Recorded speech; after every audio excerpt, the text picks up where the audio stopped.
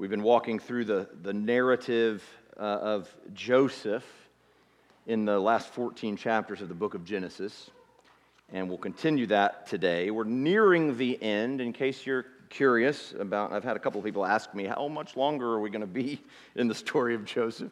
After today, there's 3 more messages, and we will complete the book of Genesis, right? We'll get all the way through the end of Genesis chapter 50. There will be 2 Sundays where we have to pause in our Joseph series. We'll pause for Easter Sunday, and I'll do a particular resurrection-themed message on that morning. And then there's a Sunday late in April when I'll be out of town, and so we'll have Greg Fields preaching for us that morning, Lord willing. And so those 2 Sundays we have to pause, but only 3 messages remaining in the Joseph narrative. So by the end of April, we will have completed this, and we'll be on to something new. So if that gives you a little bit of peace of mind, I don't know, just to know the lay of the land coming up. There's a narrative shift in chapter 46 of Genesis. We've been focusing, of course, on the life of Joseph and the ways that God has led him and prepared him to be in the place and time and have the resources to protect and preserve many people alive, to keep a remnant for you, he said to his brothers in chapter 45. So we've been following what's going on with Joseph. In chapter 45 that we looked at last week, he finally revealed his identity to his brothers, whom he had been testing over a period of several months. He revealed his identity, and they were reconciled to each other. It was a beautiful, powerful image of Christian forgiveness and love and community among the family of God. And now he's sent his brothers back to Canaan to get their father and come back to Egypt. And as chapter 46 begins, we return to Jacob as a central player. He was a huge part of the narrative of Genesis leading up to Joseph's story. And indeed, the Joseph story begins. These are the generations of Jacob. So really, just a reminder, the last 14 chapters of Genesis are the story of Jacob's descendants. And it's happened to focus on Joseph for a while. But back at the middle of the drama is Jacob himself, who God has renamed Israel and reiterated these covenant promises to him. You will become a great nation, and your children, your descendants, will be my covenant people. And so Jacob becomes a central player. The themes of covenant and the promised seed, the promised offspring, return to prominence in the story. And so it's good just to know as we begin to tell this part of the story that the lens is zooming out a little bit, and we're getting back in touch with what is that broad story that the book of Genesis is telling concerning not just Jacob even, but Abraham's family and the promises that God has made to Abraham all the way back in Genesis chapter 12 and throughout. With Joseph and his brothers now reconciled and Jacob having now learned that Joseph is alive, the pieces are in place for Jacob and his family to take the next major step in God's plan to fulfill his promises to Abraham and to build the people of Israel into a nation. The passage we'll look at today goes about halfway into chapter 47, and there's 2 main sections of it. The first one is Israel traveling to Egypt, and the second half of it, roughly, is Israel settling in Egypt. So those are the 2 narrative banners over the portion of the text that we will cover today. So look with me at verses 1 to 4 as Jacob begins his journey to Egypt. So Israel took his journey with all that he had and came to Beersheba and offered sacrifices to the God of his father Isaac.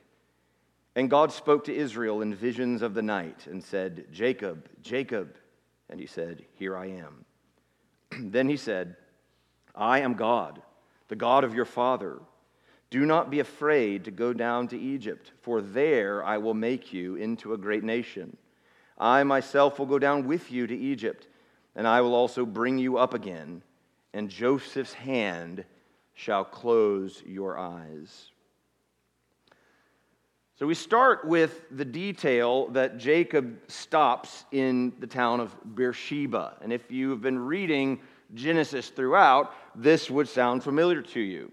Beersheba is the southernmost town in the land of Canaan. Canaan being the place, the land that God promised that he would give to Abraham and his descendants. So Jacob has been living in Canaan, the promised land, and now he's departing the promised land, headed south to Egypt.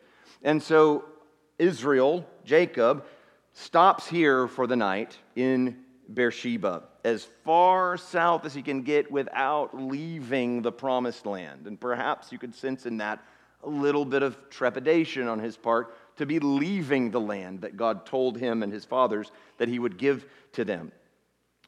Beersheba is the place where back in Genesis chapter 21, Abraham had a dispute with some Philistines, and they ended up making a covenant with one another at a well, and they named the town Beersheba. And then in Genesis chapter 26, almost the same kind of thing happened with Abraham's son Isaac, where again there was a conflict with some Philistines, and they made a covenant there, reiterated that this place was Beersheba, and that's where apparently they had lived for some years until Jacob departed in chapter 28. Remember, he had gotten sideways with his own brother Esau and had to kind of flee for his life because Esau was after him, and he fled to Padan Aram, and where he left from was Beersheba in Genesis chapter 28.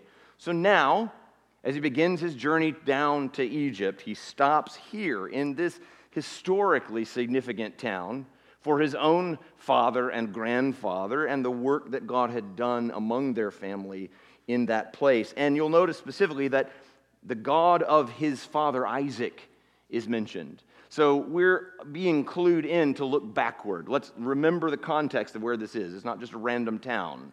This is where God has been at work, making and keeping promises for this family for generations now.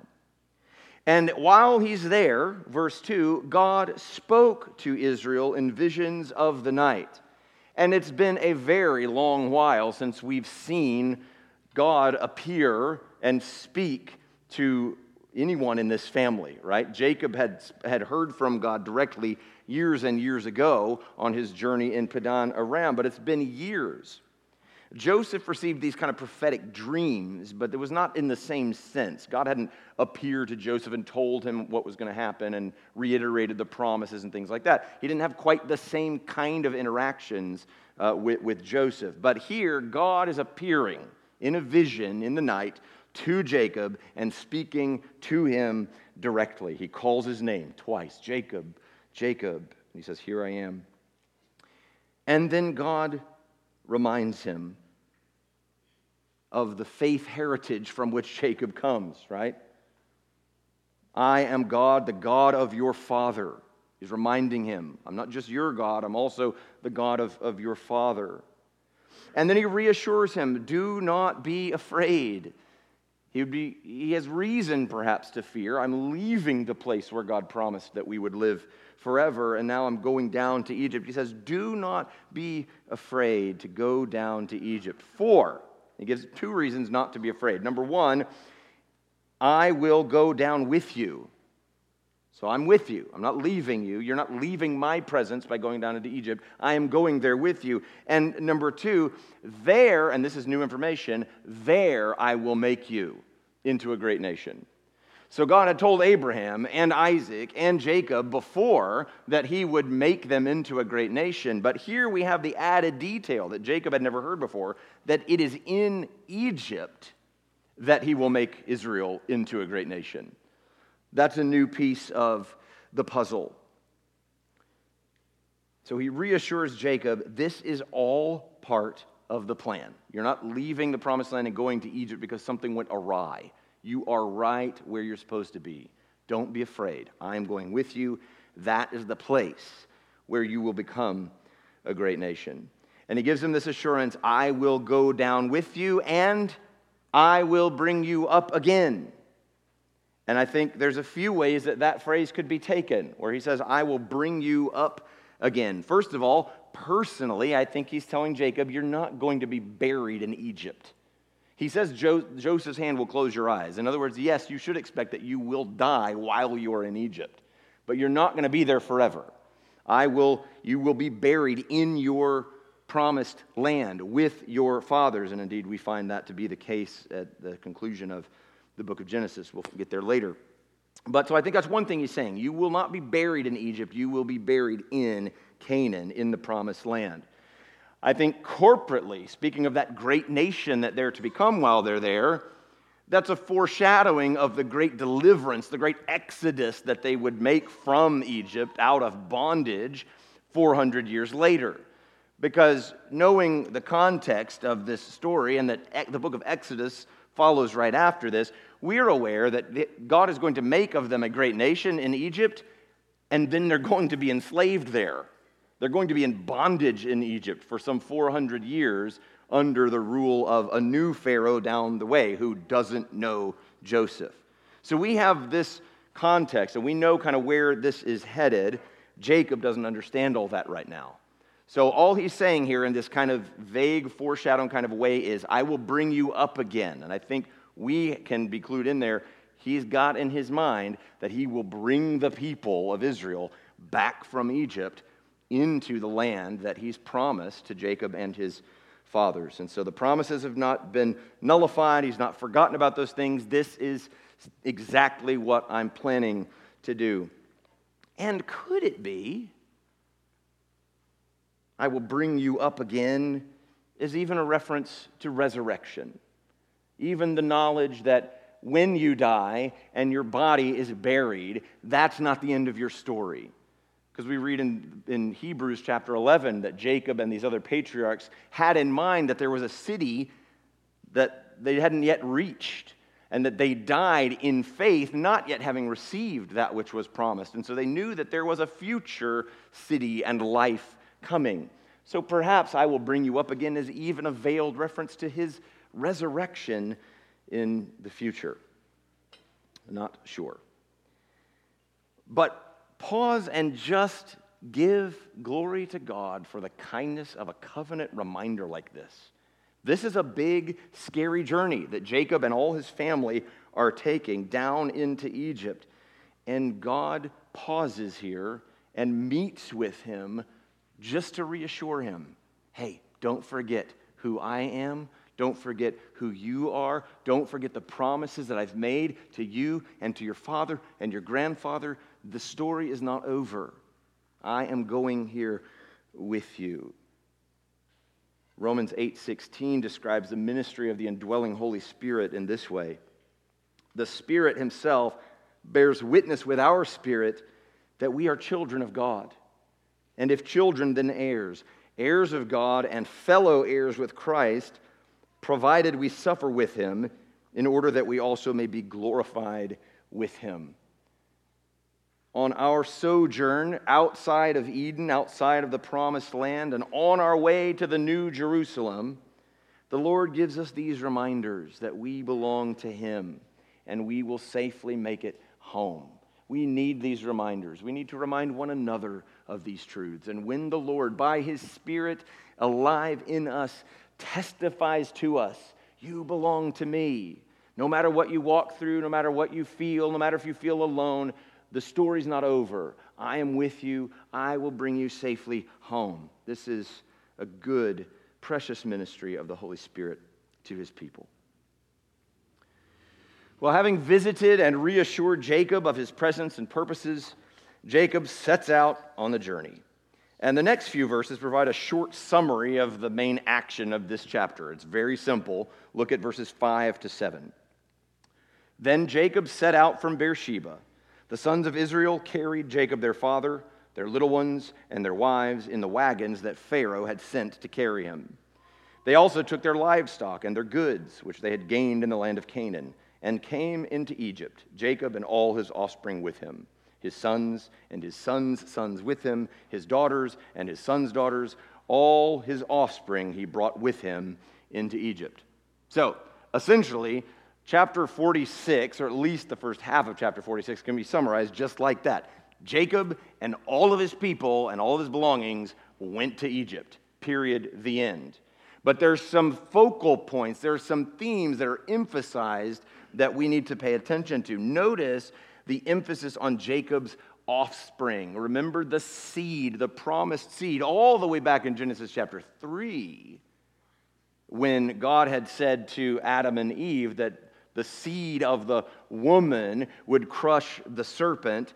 And then when he promised to Abraham that there would be a seed, an offspring, right, that would bring salvation and bring blessing to the nations. That is the seed, the offspring we've been tracing throughout the book of Genesis. And so here, as Jacob is traveling to Egypt, we have this repeated emphasis, this repeated mention of the offspring, the sons, the daughters of Jacob. It speaks of the sons of Israel and their little ones, and Jacob and all his offspring with him, his sons and his sons' sons, his daughters and his sons' daughters. And then that final summary statement, Jacob and all his offspring he brought with him into Egypt, right? So this is what's happening. It's the family line continuing. God is blessing those promises, keeping covenant with his people, and all the offspring of Jacob, promised so long ago, are going with him into Egypt to meet with Joseph, right? That's what we expect we'll read about next. We think we'll get to verse 8, and we're going to read about the reunion that we've been waiting for chapters and chapters. But the narrative grinds to a screeching halt to do a roll call of all of Israel's family members. Verses 8 to 27, and these become some of our favorite passages of Scripture, don't they? The difficulties we have trying to even pronounce most of these names. And if you're honest, and when you're going through your Bible reading plan and you come to a passage like this, don't you just skim it a little bit and just, okay, hey, look, story resumes, let's go there. We've all done it, all right? But here we are, verses 8 through 27 is a pause on the narrative and a recounting, a roll call of all the company of Jacob that are entering Egypt. Let's look at these verses. Now these are the names of the descendants of Israel who came into Egypt, Jacob and his sons, Reuben, Jacob's firstborn, and the sons of Reuben, Hanok, Palu, Hezron, and Carmi, the sons of Simeon, Jemuel, Jamin, Ohad, Jachin, Zohar, and Shaul, the son of a Canaanite woman. Just be patient with me as I butcher all these names. The sons of Levi, Gershon, Kohath, and Merari. The sons of Judah, Onan, Shelah, Perez, and Zerah. But and Onan died in the land of Canaan. You might remember that story back in 38. And the sons of Perez were Hezron and Hamuel. The sons of Issachar, Tola, Puvah, Yob, and Shimron. The sons of Zebulun, Sered, Elon, and Jaleel. These are the sons of Leah, to whom she bore to Jacob in Padan Aram, together with his daughter Dinah.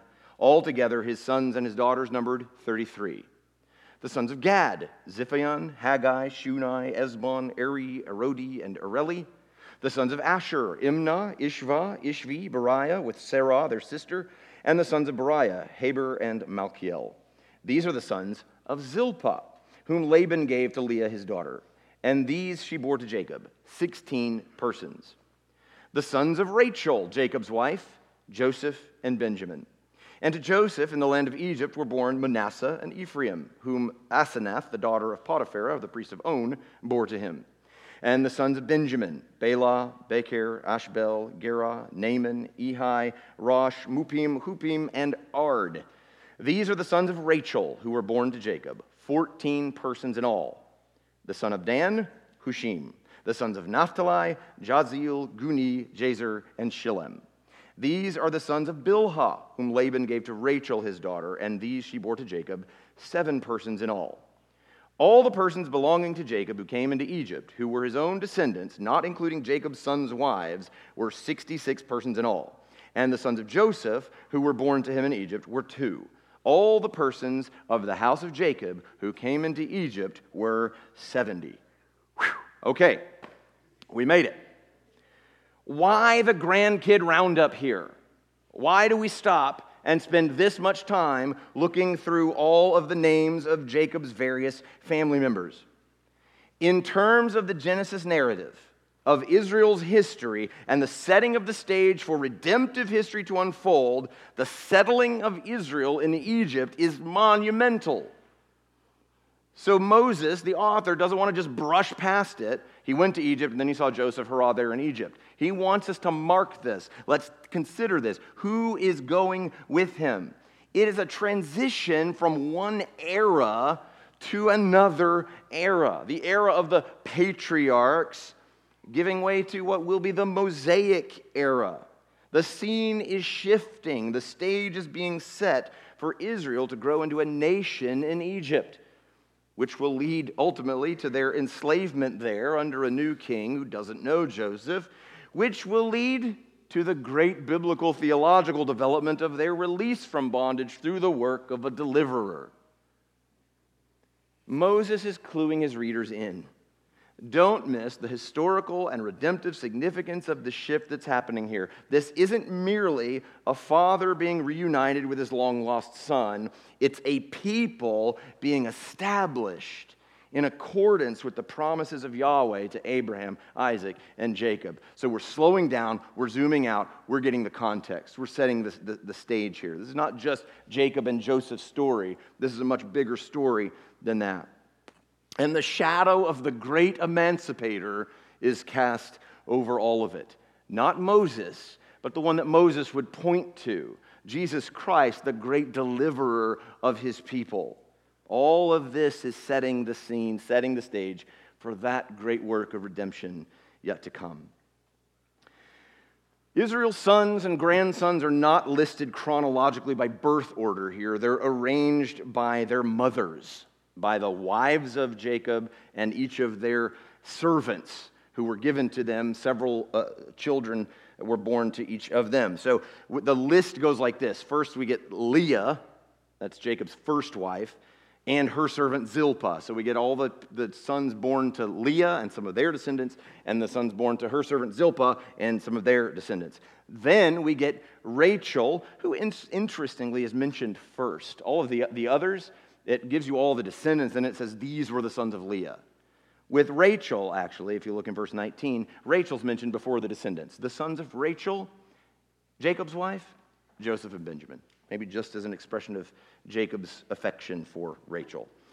But we get the sons of Rachel and then the sons of her servant Bilhah. So that's the way it's organized. I guess you're going, wait, that's not the order that I thought. Judah was the fourth born and all this kind of stuff. That's because they're not arranged here in birth order. And I want to point out something. Sam Amadi, a pastor and theologian who did his doctoral work in the Joseph narrative, points this out. The repetition of the number 7 and variations of the number 7 in this genealogy. So Leah, the first wife of Jacob, and the descendants born to her were 33, right? It says that in verse 15. Altogether, his sons and daughters numbered 33. And then Zilpah, Leah's servant, all of her descendants were 16. 33 and 16, that's Leah and Zilpah's sons together, equal 49, which is 7 sets of 7, all right? 7 times 7 is 49. When you get down to Rachel, we see Joseph and Benjamin, and then the children of Joseph, and so down in verse 22, these are the sons of Rachel who were born to Jacob, 14 persons in all. What's 14? That's 2 sets of 7. And then Rachel's servant, Bilhah, she bore 7 persons in all. All right? So that's 1 set of 7, just 7. So all of these names are arranged in such a way that they'll total some grouping of 7. And we know that 7 is a biblically significant number because it pictures fullness. It pictures completion. It pictures perfection. And all of that summarized at the very end of this in verse 27. The sons of Joseph who were born to him in Egypt were 2. All the persons of the house of Jacob who came into Egypt were what? 70. What's that? 10 sets of 7, right?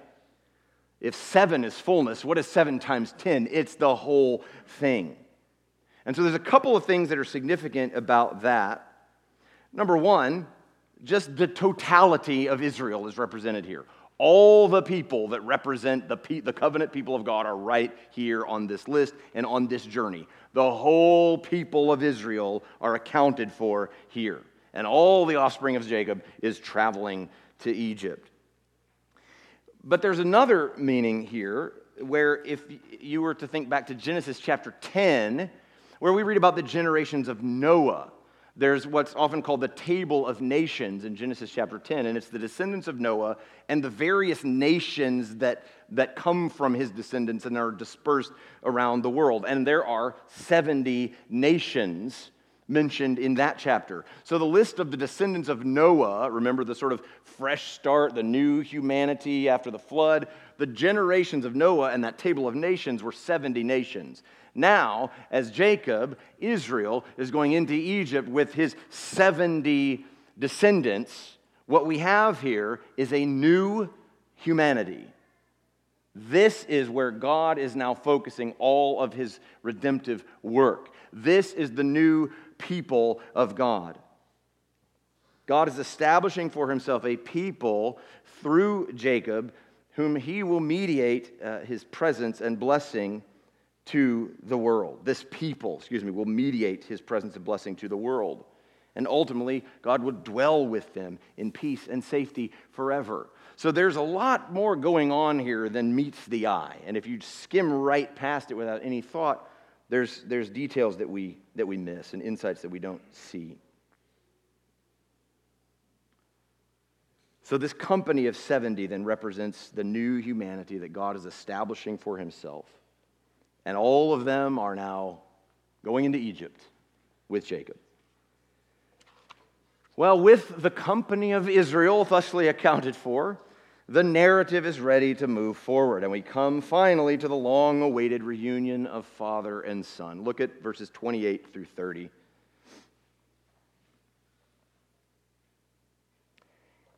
He had sent Judah ahead of him to Joseph to show the way before him in Goshen.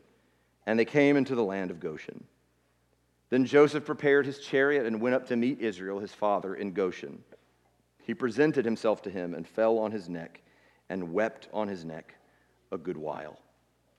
Israel said to Joseph, "Now let me die, since I have seen your face and know that you are still alive." This is just a beautiful moment. And if you consider the 22 years of sorrow that Jacob has endured, believing that his son had been torn to shreds by an animal, to now find that he's alive and well and in a position to bless and preserve the people of God and the nations, and now here he is face to face. It's a monumental moment for both of them. And by the way, the fifth scene of Joseph weeping. We're just keeping track of that. We'll come back to that later in our series and make note of that. But the fifth time that we see Joseph weep, he falls on the neck of his father and weeps on him for a good while, it says. And then Jacob says, "Now let me die. I'm satisfied," right? We might say, "Now I can die happy," right? I never thought this day would come. It has come.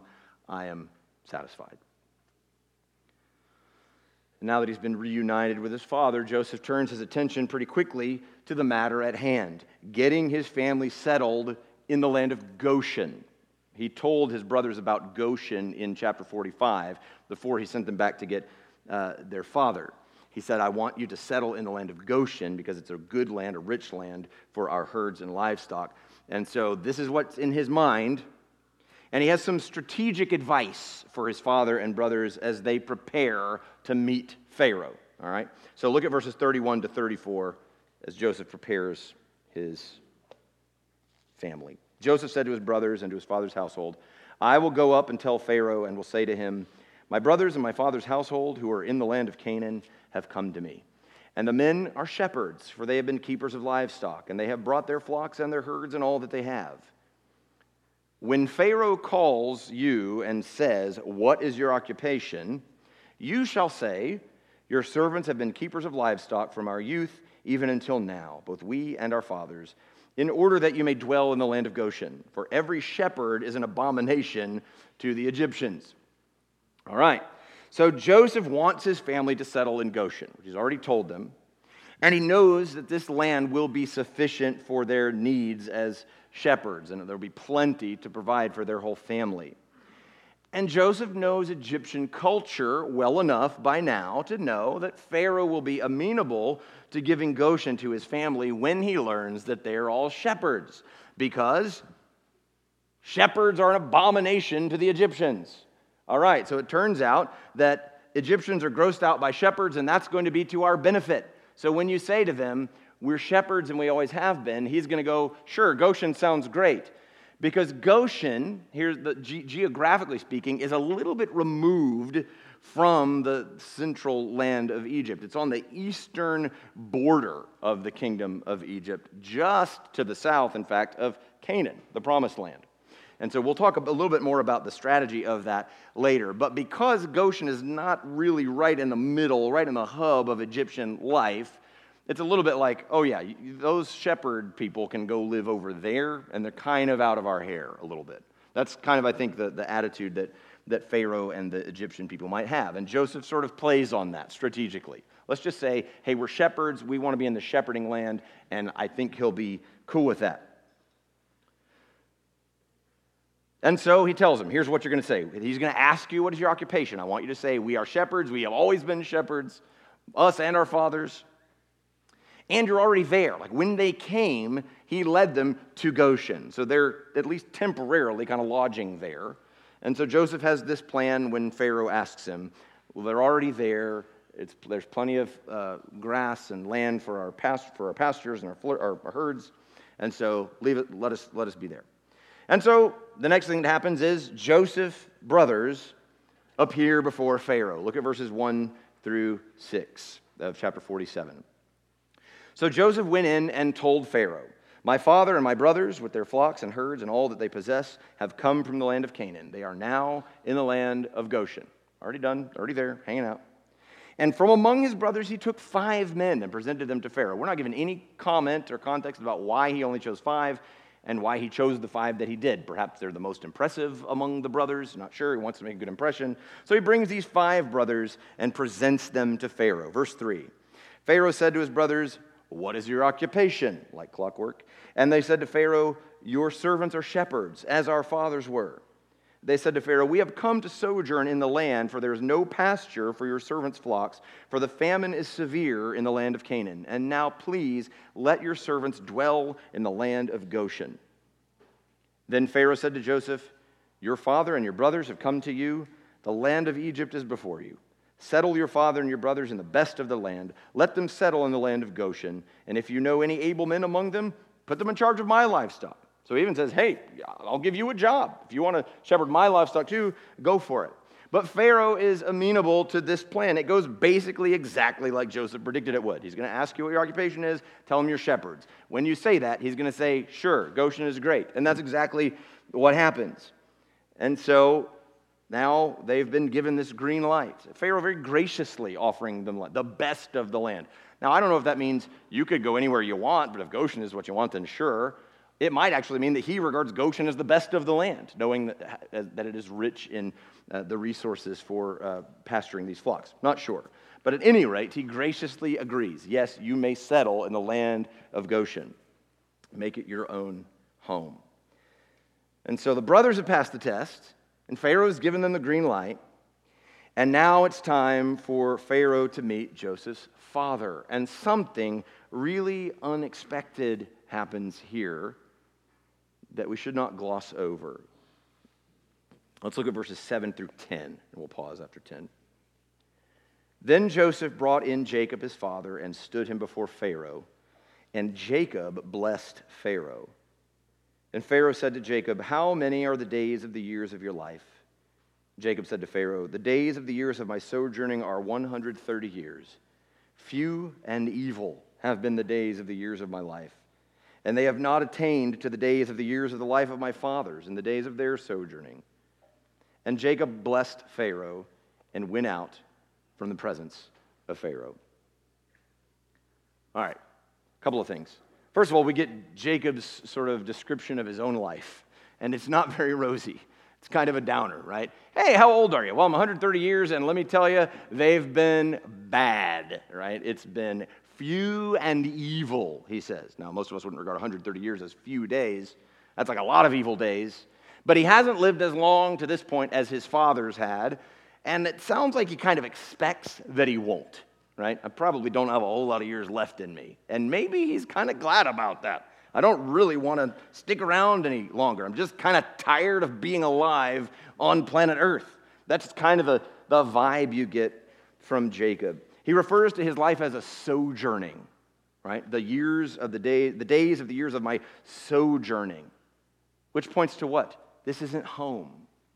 This isn't where I belong. I never really arrived at home.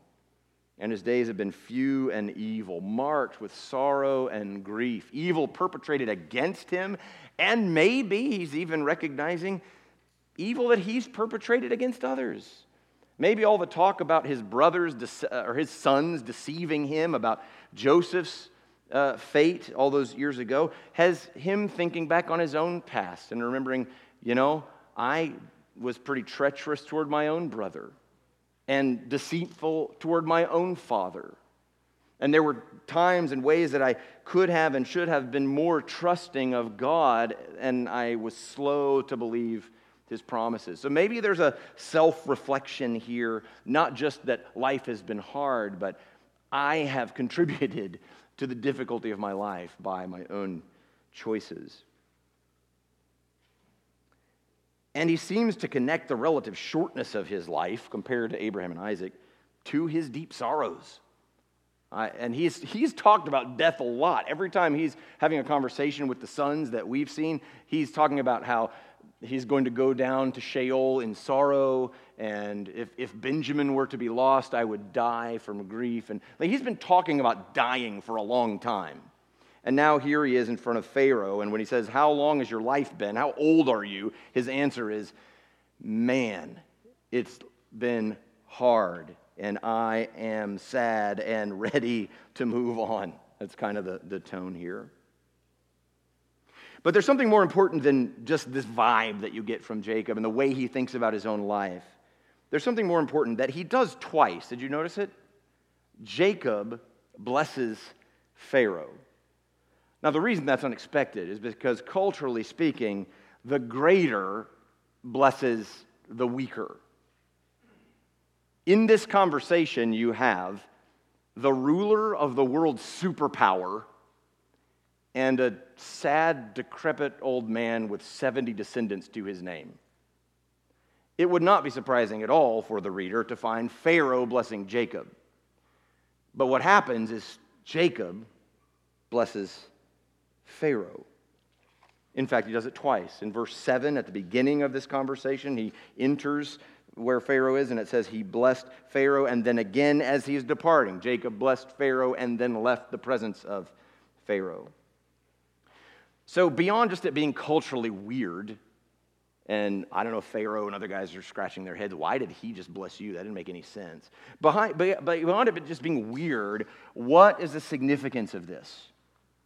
I can think of at least two things. Number one, we're reminded here that greatness is defined by God, not by the world. God's not impressed by the power and magnitude of the kingdom of Egypt. He's not like, wow, if only I could get Pharaoh's blessing, then I'd really be have it made in the shade, right? Greatness is not who has more money, more power, more prestige. It's who does Yahweh choose?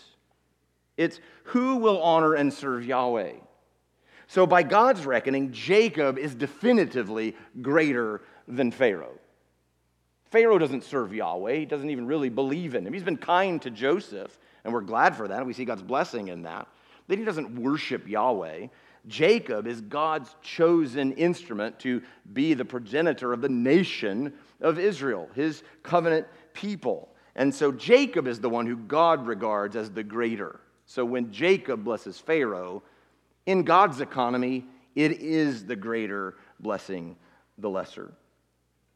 But maybe even more significantly than that, I think this is an obvious allusion to Genesis 12:3. Again, keeping the context of Genesis in mind, all the way back in chapter 12, when God appeared to Abram, before he changed his name to Abraham, and he told him, "I will make you a great nation, and through you," what? "All the families of the earth would be blessed," right?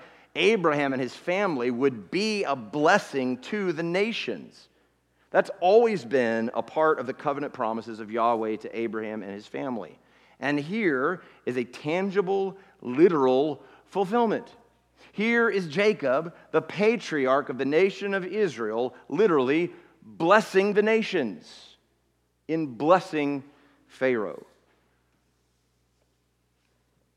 And pay attention, that's not the last that we'll see of the blessing of the nations in Joseph's story.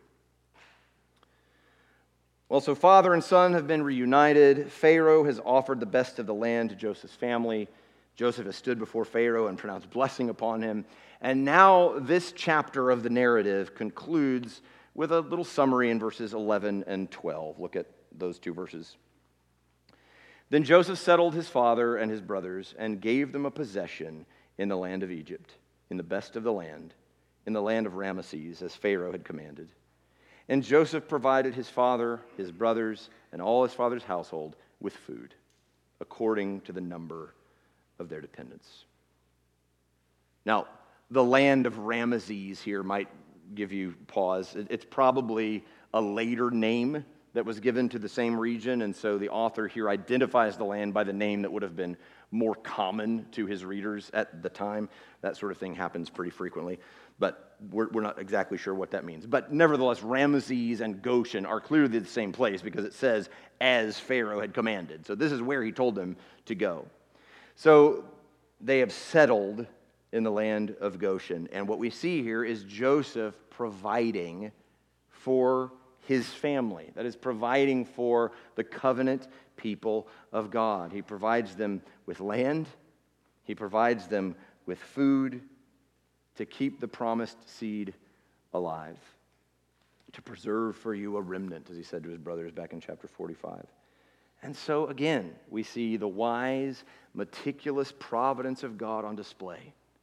The wickedness perpetrated against Joseph by his brothers all those years ago has led ultimately to the family of Abraham being safely settled in a new, lush land where they can not only scrape by and ride out the famine's remaining years, but where they will grow into a great nation that Yahweh has been promising since chapter 12. And it's exactly for this reason that Goshen is a perfect spot for Israel to settle.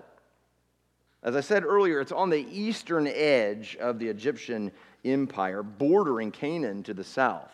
And so its relative distance from the center of Egyptian life and culture will allow the people of Israel to live distinctly from Egypt. They're not so caught up in the Egyptian culture and religion and practices. They're kind of out on their own and can do as they want. And so God can lead and govern his people largely separate from the rest of the empire of Egypt where they are. So Goshen is technically the land of Egypt, but it's out in a corner kind of, and they can be distinct from the people of Egypt, which is so important in the work that God is doing in establishing this nation.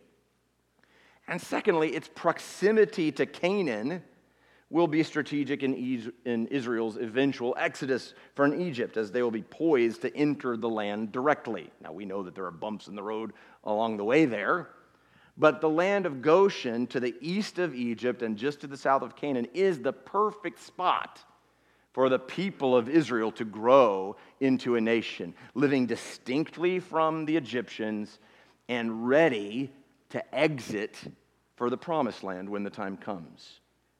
God's providence and wisdom are clearly on display, and he has used Joseph over and over again to set this all up.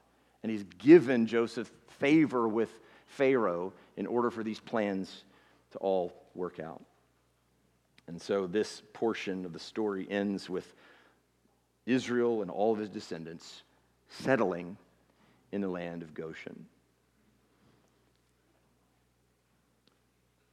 You see, Yahweh demanded that his covenant people remain distinct from the world, different from the godless nations surrounding them. We've already seen in the story of Genesis some intermarriage and pagan idolatry among Abraham's family in Canaan. So we know that the danger here is real. And it's not because ethnic intermarriage is some bad thing. It's because God is trying to preserve the religious identity of this people in this time. And he knows that as they intermarry with these pagan idol-worshiping Canaanites, they're going to begin worshiping those false gods as well. And so he's called his people from the beginning to live distinctly, to be holy, that is set apart from the nations around them. And he set them up in the land of Goshen on the eastern outskirts of the kingdom of Egypt so they might live and develop into a distinct nation, honoring and following Yahweh despite the idolatry of the surrounding culture. And if that doesn't sound a little bit like what God intends for his people today, then I don't know what would. Though we live under a new covenant, to be sure, in Jesus Christ, our calling is essentially the same. Jesus calls his church to be in the world, but not of the world.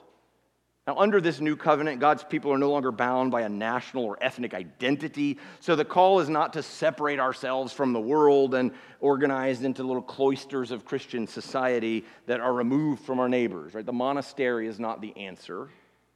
But the only way to do that, we are to live among our neighbors, not removing ourselves from them. We're to live among our neighbors and display the glory and goodness of God among them. But the only way to do that is if we remain distinct from them, because if we look just like them, we're not really displaying God to them, are we? So we have to remain distinct somehow and yet living among them. 1 Peter 2 tells us that the church is a holy nation, a people for his own possession, called out of darkness into his marvelous light. We are citizens of a nation with its own ruler, governed by his word, and marked off from the world, not by a national or ethnic boundary, but by the ordinances of baptism and communion. That's how we mark somebody off as a citizen of the kingdom of heaven. You belong to Christ. You belong in this family. You serve that king. This is what we do in the church. We mark one another off in these ways. Not to say we can't live among our neighbors, but to say as we are living among our neighbors, we must remain true to the new identity that we have as followers of Jesus Christ and as members of his family, citizens in his kingdom.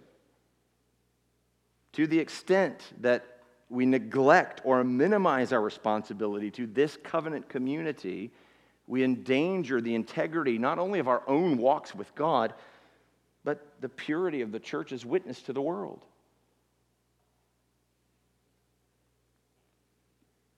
The story of Genesis is the story of God's establishing for himself a covenant people, that he might dwell with them and bless them.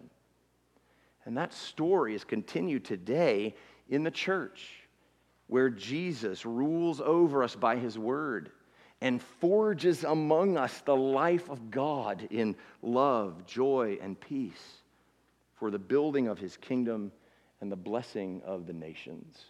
Let's pray together.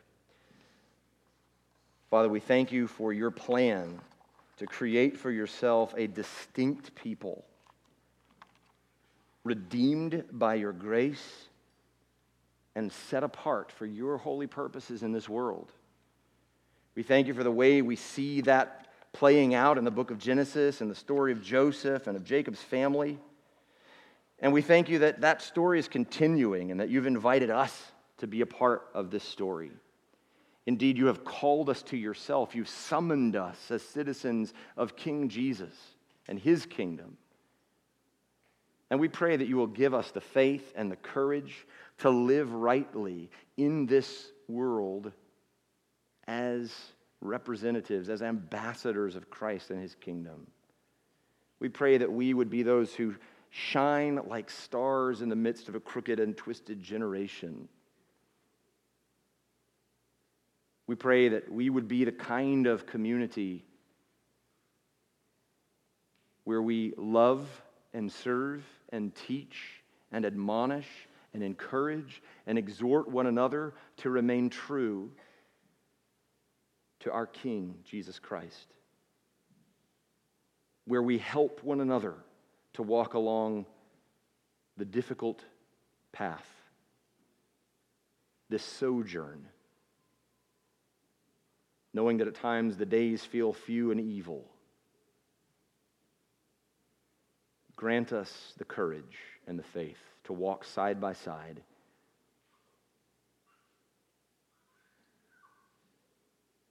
confident in your ability to safely preserve us and carry us home. And along the way, Lord, grant us the courage and the grace to invite others along for the journey,